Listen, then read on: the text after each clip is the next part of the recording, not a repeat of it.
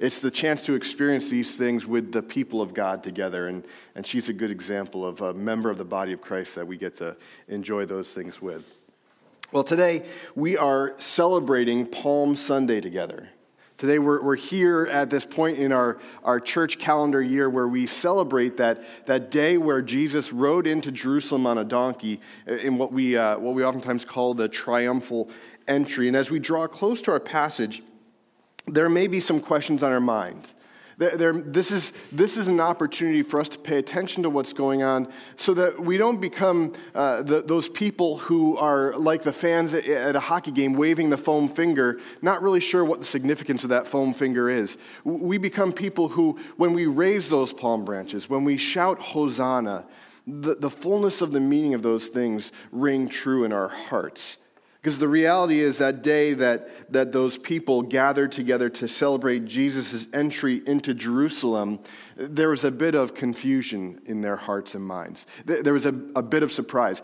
Tomorrow, by the way, is April 15th. It's tax day.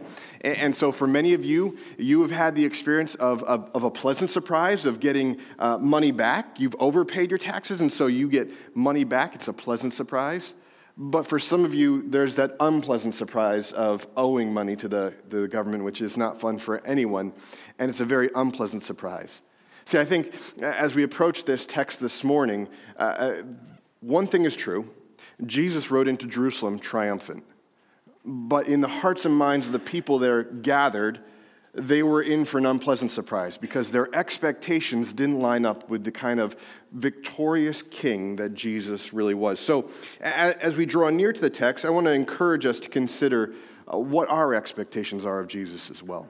And as we do that, I'm going to actually ask us. We're going to read our text from John chapter 12. We're still in John chapter, or the book of John, by the way. But here's some good news: we're not in John chapter 1 anymore. Well, we'll go back to that. But today we're not in John chapter 1. So I'm going to invite us. I'd like us to stand. But before you do, again, just a reminder: when I invite us to stand for the Word of God, it's this invitation for us to stand before the Word of God with expectation that His Word is true. And that the promises that we find in the Scriptures not only have been fulfilled, but will be fulfilled. And so when we stand, it's almost like we're leaning in worship. We're leaning in with our hearts and our minds, saying, God, may your word be true in my heart and in my mind and my life today. So if you would you mind standing as I read for us this morning from John chapter 12, our text this morning that we'll be spending some time in. John records this for us in John chapter 12, starting in verse 12. The next day, the large crowd that had come to the feast heard that Jesus was coming to Jerusalem. So they took branches of palm trees and went out to meet him, crying out, Hosanna! Blessed is he who comes in the name of the Lord, even the King of Israel. And Jesus found a young donkey and sat on it, just as it is written, Fear not, daughter of Zion. Behold, your king is coming, sitting on a donkey's colt. His disciples did not understand these things at first, but when Jesus was glorified, then they remembered that these things had been written about him and had been done to him. The crowd that had been with him when he called Lazarus out of the tomb and raised him from the dead continued to bear witness. The reason why the crowd went to meet him was that they heard he had done this sign. So the Pharisees said to one another, You see that you are gaining nothing. Look, the world has gone after him. Let me pray. Heavenly Father, we thank you for your word. Lord, we thank you that this is not some two-dimensional text from a class, but this is your word, living and active, alive and true. Lord, in a world where truth has kind of eroded and become personal, and yet, Lord, your word is foundational. It's eternal. And so we thank you that we stand before your word, Lord, and ask you to reveal your truth, your word to us in such a way that it takes root in our lives and transforms us. This morning, may we see Jesus as the triumphant King that he is. As we turn to your text, we pray this all in his name. Amen.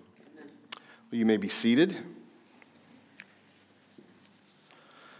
Now, as we jump into our passage this morning, I understand that this is a passage that, if you've grown up in the church, it's a familiar passage at least. It's a story that you were taught coming to church every year as we approached Easter, the week before Resurrection Sunday, as Celine pointed out to us.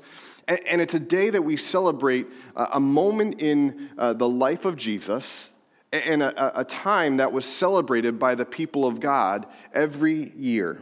It's a Passover celebration that Jesus and his disciples are traveling to Jerusalem to celebrate. And many, many people would gather together every year in Jerusalem to celebrate this. One historian named Josephus, he estimates that there was a crowd around 2.5 million people gathered there in Jerusalem. Now, there's a number of other historians that kind of attribute that to being a little bit of an exaggeration for literary sake, but still, whether it's 2.5 million or a few 100,000 people in Jerusalem, that's a big number. That's a very big number, a huge crowd. I wonder if you've ever watched the Olympics on TV, if you ever consider how a city gets ready to host the Olympics, whether it's the Summer Olympics or the Winter Olympics, and when the event comes, the city is infused with crowds. New vendors, people looking for housing. It's just crowds and crowds and crowds of people for the duration of the Olympics. And then when the Olympics are over, it's like a ghost town, right?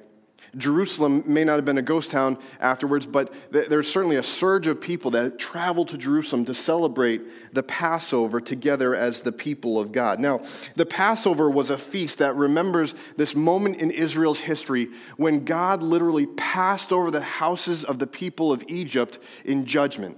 You remember when they were enslaved in Egypt, the people of God were crying out for rescue, and God rescued them through Moses, but not right away, because Pharaoh would not be convinced that he should let God's people go. And so through a series of plagues, God convinces Pharaoh or kind of forces Pharaoh's hand to let his people go. And the last plague was the plague of death. The plague where the angel of the Lord would pass over the houses of Egypt and bring judgment on those houses of Egypt, and the firstborn son of every household would die, but not for God's people. Because God had made a plan for them. He had given them a way where they might sacrifice an unblemished lamb and spread the blood of that lamb on the doorposts of their homes, the lintels of their homes. And so when the angel of the Lord passes over, he would know that house has been set apart for God's people, and he would pass over in judgment. See, this is a big moment for the people of Israel. This is probably the most momentous act of intervention that God has had on the people of Israel, and they gather every year to celebrate this Passover feast, a time to remember not just when God passed over their houses in judgment, but where he rescued them and redeemed them out of Israel, where they were able to go quickly and leave their homes and head out of slavery into the wilderness. And so this was probably a very significant time in the life of Israel, certainly for Jesus and his disciples and the people gathered together in Jerusalem. And so here in John chapter 12, Jesus and his disciples, they're traveling to Jerusalem to join in this Passover celebration, this week-long celebration of God's gracious redemption. And as Jesus approaches the city, as he approaches the Jerusalem to celebrate this festival, we're given the indication that maybe there's a little bit of confusion as to what's going on, as to what to expect as to Jesus' arrival. Where we read in John 12:16, his disciples did not understand these things at first, but when Jesus was glorified, then they remembered that these things had been written about him and had been done to him. See, the disciples, they were experiencing this alongside Jesus. But the pieces to the puzzle didn't really fit together until later on, until after Jesus had risen from the grave and had been glorified, did they realize, oh, wait a minute, that's right, he said this would happen. He said that this was to fulfill scriptures. He did this for a reason, right? The people of Israel gathered to celebrate Jesus. They're in this kind of this swell of excitement that Jesus is arriving. They've heard that he was coming. People have heard that this man from Nazareth that heals people and raises people from the dead is coming. And so there's this swell of excitement. But the excitement is a little bit misguided until later on. Has that ever happened to you? Have you ever been in a situation where all of a sudden you're like, oh, that's what that meant? You get a note and you're like, oh, that's nice. And then it's not until later on that you realize, oh, that's what they meant. I had that experience this past week, actually. I was invited to Fairfield Woods Middle School to preview. My older child is at that age of where they're teaching on puberty in school. And so I got to go to the middle school, but Tara was lucky enough. She got to stay home. One of our kids was sick, so she stayed home with our kids. And I'm feeling as uncomfortable as possible in this meeting, so I'm texting her throughout the night saying, hey, they're saying this, they're saying that. And at one point she says, hey, Dan, our oldest son, Alex, has the iPad right now. He's playing a game on it. And I'm like, okay, well, it doesn't really make sense to me. And so the evening is done, and I'm driving home, and it clicks. The puzzle pieces fall into place. Did you know that if your iPad is connected to your phone, the text message exchange is displayed on the iPad? Yeah, I learned that this week. And you know what? Hey, that's one way not to give the talk to your child, by the way. But it was that moment when I'm driving in the car, I'm like, oh my goodness. Now it makes sense why she was telling me that Alex has the iPad, right? It happens where you understand things later on, and man, wouldn't it have been nice to understand that when it was happening, right? I think for the disciples, man, wouldn't it have been awesome for them if they understood what was happening here with Jesus, clearly understood the significance of the moment, the value of this moment, and just could live I'm trying to think of what the Latin word, like seize the day. What's the Latin word? Anyway, yes, carpe diem, thank you. And it's that. It's like, why can't they just seize the day, right? Well, they can't seize the day because their expectations are a little bit off. They're a little bit confused as to what's happening, what's going on here, but the reality is that something very special is happening. And though they may not have understood it fully until later on, that doesn't have to be true for you and I. That every time we gather for Palm Sunday, we too can approach this moment and understand it as an opportunity to celebrate our King. The King we rightly understand as our Savior, our Messiah, has come. And that can give us great celebration for us. And so as we read our passage this morning, let's notice the meaning together that we might not misunderstand what kind of king we have. Specifically, I'd like us to pay close attention to the expectations of the people there in Jerusalem, because I think as we look at their expectations, we can understand where they may have gone astray, where any of us would have gone astray, right? Look at John chapter 12, verses 12 to 13 with me for a moment. The next day, the large crowd that had come to the feast heard that Jesus was coming to Jerusalem. So they took branches of palm trees and went out to meet him, crying out, Hosanna! Blessed is he who comes in the name of the Lord, even the King of Israel. Now, see, there's no doubt that the crowd that has gathered to celebrate Jesus saw Jesus as a king. They certainly saw him as some sort of royalty, maybe not the kind of king that he intended to be, that he was going to be. We have to ask the question, what kind of king did they expect? Well, I think that their actions lead us to believe that they expected the kind of king where he would enter into the city and conquer their oppressors. He would be a conquering king. He would be this victorious, battle-like king who would defeat their enemies. They were told that they waved palm branches as he entered. And so I wanted to actually bring this in. This is a sapling of a palm tree, which I never knew that this is what it looked like until our children's ministry director and my wife were separating them for Palm Sunday this past week. And so they would gather and wave these palm branches, and I'm opening this up for a reason, or trying to open it up for a reason. They would wave these palm branches as a sign, as a symbol. Now, here's the thing. When you gather for the Passover, right, because there's this influx of crowds of people, there was a housing issue. They ran out of housing. And so people would build huts out of these palm branches. They'd bring them with them and build huts out of these palm branches, where they would actually be able to stay in like tents, right? They would be able to set them up, and I won't do it for you right now, but they could live in them like tents. And so they had them available to them. They were also used in worship at Passover. They would take the palm branches and wrap them around these strands of other flowers and wave them in their worship services around the Passover feast and celebration. But here's the thing. I think even more so, it's not so much that they had them where they made tents at Passover or they used them in their worship. I think what we need to pay attention to here is the symbolism of waving palm branches goes back centuries before.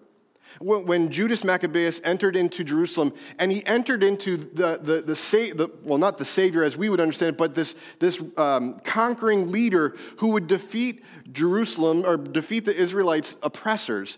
And so when he entered into the city on his horse, they waved palm branches symbolizing he will bring us victory. Right? And so after that, when a victorious leader would enter into a city, they would wave palm branches almost as if they were saying, hey, the victory is complete. We have been saved. We have our king. We have our conqueror. Not just their actions, though, but also their words lead us to think that they weren't thinking of Jesus as a humble king, but as a conquering king. They declare, Hosanna, blessed is he who comes in the name of the Lord, even the King of Israel. By the way, Hosanna means, Lord, please save us. It's like this emphasized way of saying, Lord, save us, right? It's like underlined, boldened, big letters, Lord, please save us, please.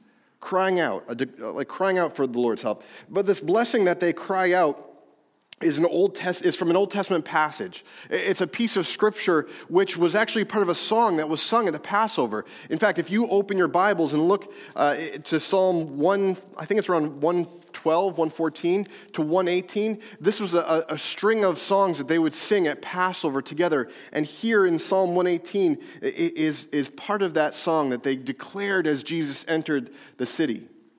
It's a song that was familiar to everyone. And so when they started singing it, everyone joined in. I don't know if you've ever been to a baseball game. Tara and I used to live in the Boston area, so we'd gone to a few Red Sox games. And the funny thing is, when you go to a Red Sox game in the 8th inning, or in between the 8th inning and the 7th and 8th inning, they play Sweet Caroline, right? And quickly, the whole stadium erupts in singing the song together. Everyone knows the song. You jump in, you join in, and it's this beautiful chorus, right? This fun time. Well, it's true here that the people of Israel would have known these words. They would have been familiar with it and joined in because this was part of a song they sang every year when they gathered for the Passover. We're told in Psalm 118, verse 25 to 26, save us, we pray, O Lord. O Lord, we pray. That's the Hosanna piece. Give us success. Blessed is he who comes in the name of the Lord. We bless you from the house of Israel. See, the king that Israel longed for, the king that Israel desired was one that they expected would save them from their oppressors. He was a king who would save them. They sang this at the Passover because God saved them from not just the angel of death, but also from their slavery to Egypt. They had seen what it meant to have a conqueror, a savior, to rescue them from slavery, and they cried out for it again every time they celebrated the Passover. God, save us. And here they sing that as Jesus enters into Israel. They had an expectation of a conquering king, but the kind of king that they thought they needed and the kind of king that God provided for them was very different. See, Israel had a long history of longing for a king. Israel had a long history of saying, hey, we want a king. We want someone to lead us, to guide us, to protect us, to provide for us, to care for us, to give us a land to live in. We want that. And so as God gathered a people for himself in the people of Israel, he wanted to be their king. He said, they will be my people and I will be their king. Oftentimes in the Old Testament, you would hear the people of Israel refer to him as my God and my king, right? It's almost like this synonymous title for them. God had been the one to offer them protection. He'd rescued them. He'd fed them in the wilderness. He led them to a promised land. He was going to be their king. But here's the thing. That wasn't enough for the people. Because once they got into the promised land, once they were there for a while, they suddenly looked around them at the other nations, which they never really defeated, by the way. Israel stopped conquering the nations in the promised land after a while, and look what happens. They start looking at the nations around them, and then they become envious. They say, hey, you know what? We want to be like them. And so what happens is, in their desire for a king, Israel turns away from God. We're told in 1 Samuel chapter 8, listen to these words. Then all the elders of Israel gathered together and came to Samuel at Ramah and said to him, behold, you are old and your sons do not walk in your ways. Now appoint for us a king to judge us like all the nations. But the thing displeased Samuel when they said, give us a king to judge us. And Samuel prayed to the Lord. And the Lord said to Samuel, obey the voice of the people in all that they say to you. For they have not rejected you, but they have rejected me from being king over them. See, Israel turned away from God. They sought their contentment in living like the people around them, the nations around them. They desired a king, but they didn't know what was really good for them. Their expectation as to what would provide them contentment, security, provision was misguided. Their expectation was to put their hope in a human king rather than in the God of Israel. Rather than be holy and different and set apart as the people of God, they chose to turn away from him. And so if you look at Israel's history, you'd see that this played out in the way that you and I might expect, obviously, as we get to read back on history. Israel soon became a divided kingdom. They became the northern kingdom and the southern kingdom. They had king after king who would walk away from God. I mean, the book of Judges is a great example of the people turning away from God, crying out for a Savior, God providing a Savior, and then them forgetting that and going back to turning away from God and needing a Savior again, right? We are a stubborn people. We oftentimes think that we know best. We know better than God. Our expectation, we shape our own expectations. And you know what? We're not that far apart from what the world looked like back then. Think about the words at the end of Judges. I know I've had this verse before us a number of times. I just love it. I think that it's a good description of the time we're living in, even now. The book of Judges tells us in chapter 21, in those days there was no king in Israel. Everyone did what was right in his own eyes. See, as a people, we don't like sitting under the authority of a king. It doesn't feel good to many people. It feels like we should have our own rights to say what's right and what's wrong. Israel, similarly, they wanted to set their own expectations as to what kind of king they had.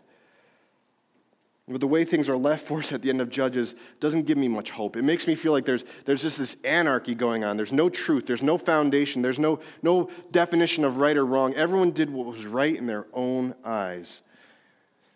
There's no king. And yet Israel continues to hope for a king. They experience their oppression, they experience the pain and the sadness of life apart from God, and they cry out for king over and over and over again. That's the story of the book of Judges. They want a king. They just want the kind of king that fits their own expectations. And what about you? What kind of king do you hope for? Is Jesus the kind of king who you turn to when you need him, but those other pieces are not really relevant to your life? Is it where you kind of say, yeah, I'd like to listen to Jesus with those parts that are easier to listen to him, but the really hard commandments, the really hard places where he invites me to follow him and obey him, you know what, I think I'm going to set that aside. That's not a king. That's not Jesus. That's you kind of saying there is no king in Israel, and I'm going to do what's right or what's wrong in my own eyes. That's true for me too. This is a struggle for us all, I believe, is to really wrestle with that question. What kind of king do I want in my life? Are you hoping for a political king who's going to show your political opponents how foolish they are? Are we going to litigate Christianity in our courtrooms? Are we going to formulate laws that force people to follow Christianity? Or are we going to allow our worship of the king in our hearts shape how we interact with the world around us? What kind of king do you want? Yet Israel continued to hope for a king that would rescue them, that would conquer their Roman oppressors and give them freedom from their enemies. This morning, I want to challenge us to think about what kind of king we think Jesus is. That when we cry out, Hosanna, blessed is he who comes in the name of the Lord, when we sing these songs on Sunday morning, are we celebrating an idea about who Jesus is, or are we celebrating him as the king we genuinely need, we desire, we long for? The Avenger movies has been hugely popular. I don't know if you know them. Certainly my older kids do, and some of the teens in the youth group. They love Avengers movies, and actually some young adults now do too. So, but it's this movie about these heroes who crush the evil ones. They fight them. They battle them to the death, and good wins out and evil loses through these movies. Is that the kind of king you want? Is that the kind of conqueror you want? See, I think that's the kind of king that the people in Israel expected. But listen to how Jesus responds to those expectations. Listen to how he responds to those expectations by offering a corrective himself. Look at verse 14 with me. And Jesus found a young donkey and sat on it, just as it is written. Fear not, daughter of Zion. Behold, your king is coming to you, sitting on a donkey's colt. Instead of sitting on a war horse, entering into the city, saying, here, your victor has come. The one who's going to conquer your oppressors has arrived. Don't worry, your difficult days are done.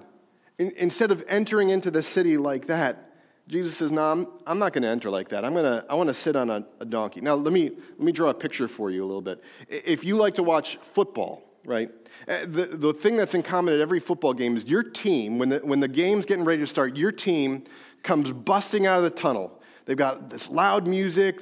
Sometimes there's like confetti or fireworks or whatever that go off. And the team runs onto the field almost as if to say, hey, game's already done. We've won just by getting on this field right now. We're victorious, right? Now, imagine this. I know that's not necessarily true. They know that there's a big game in front of them. But picture this. What if your favorite team decided this Sunday, or this Sunday this fall, to line up single file in the tunnel on the way out to the field, and when they announce a team, they quietly, hands held, walk single file out into the field? How would that make you feel about this team that you're rooting for and cheering for? Would you feel confident that they're going to be victorious today? Or would you think, oh, maybe they haven't woken up yet, right? Maybe they're not really excited to be on this field right now. See, I think that's what we expect when we think about a football team. We want a game where the team comes rushing out of the tunnel. They're high-fiving each other. They're headbutting each other with their helmets. They're chest bumping. They're doing all these things. They're ramped up and ready to go for the game. We don't want someone to when they're announced, to quietly and slowly walk out very humbly, right? We think, that's not really a victor. But here's what's going on. When Jesus announces that he's going to ride in on a donkey, when he gets on that donkey to enter into the city, he's saying something. The people wave palm branches for a hero coming in victory. But Jesus' response is to ride on a donkey. And this donkey, this conquering victor, is a fulfillment of Scripture depicted for us in Zechariah. Zechariah was a prophet. He wrote in chapter 9, he wrote, "Rejoice greatly, O daughter of Zion. Shout aloud, O daughter of Jerusalem. Behold, your king is coming to you, righteous and having salvation. Having salvation is he, humble and mounted on a donkey, on a colt, the foal of a donkey. I will cut off the chariot from Ephraim and the war horse from Jerusalem, and the battle bow shall be cut off, and he shall speak peace to the nations. His rule shall be from sea to sea and from the river to the ends of the earth."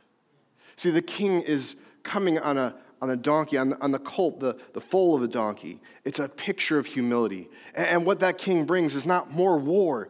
He brings peace. He brings an end to war.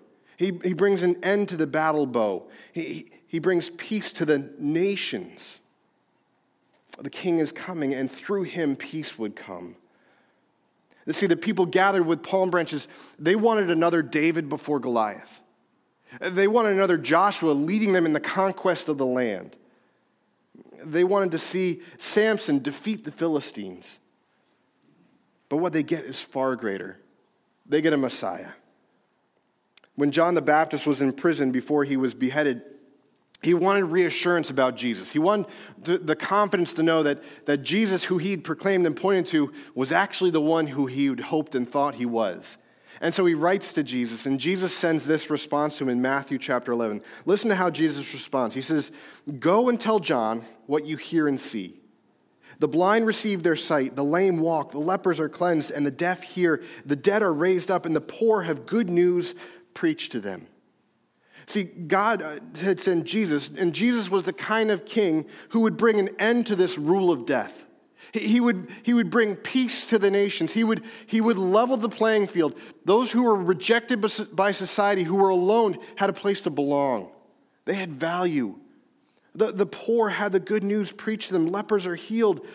Those who are mourn are comforted. The poor are blessed. See, Jesus would be the kind of king that would bring an end to sin and death. And those people standing by the roadside there in Jerusalem, they had no idea what to expect.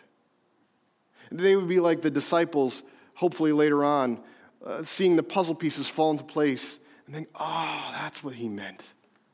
That's what he meant when he rode in on the donkey. He wasn't going to wage a war. He was going to bring peace. He was going to be the king that would bring peace through his own sacrifice. He would be that sacrificial lamb, that signal to the angel of death, the Lord, to pass over them in judgment. See, history has a way of repeating itself, and just as the nation of Israel rejected God and demanded a human king way back in 1 Samuel, so the people gathered in Jerusalem reject Jesus as king. May this not be not so for you and I. May we not get caught up in thinking that Jesus is a good Sunday school story,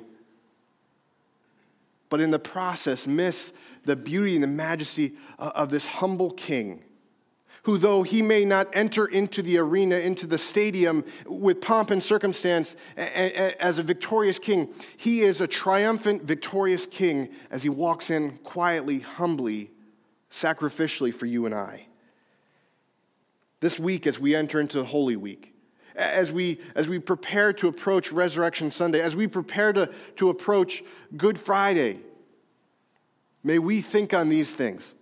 May we consider the story of Jesus, the things he proclaimed, the kind of king that he truly was. Here's what I'll encourage you to do. This week, from here in chapter 12 to chapter 20 is a story of Jesus' last week told through the lenses of John himself. Maybe that would be your scripture reading this week, is to focus on reading through John 12 to John 20. Pay attention to the kind of king that Jesus is. And you know what? Where you realize, when you come to realization that maybe your expectation of the kind of king that Jesus is wrong, take a few moments. Confess that to the Lord. Confess it.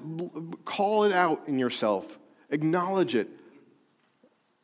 And confess it and lay it before him. And understand that we have an opportunity to celebrate who the Savior really is.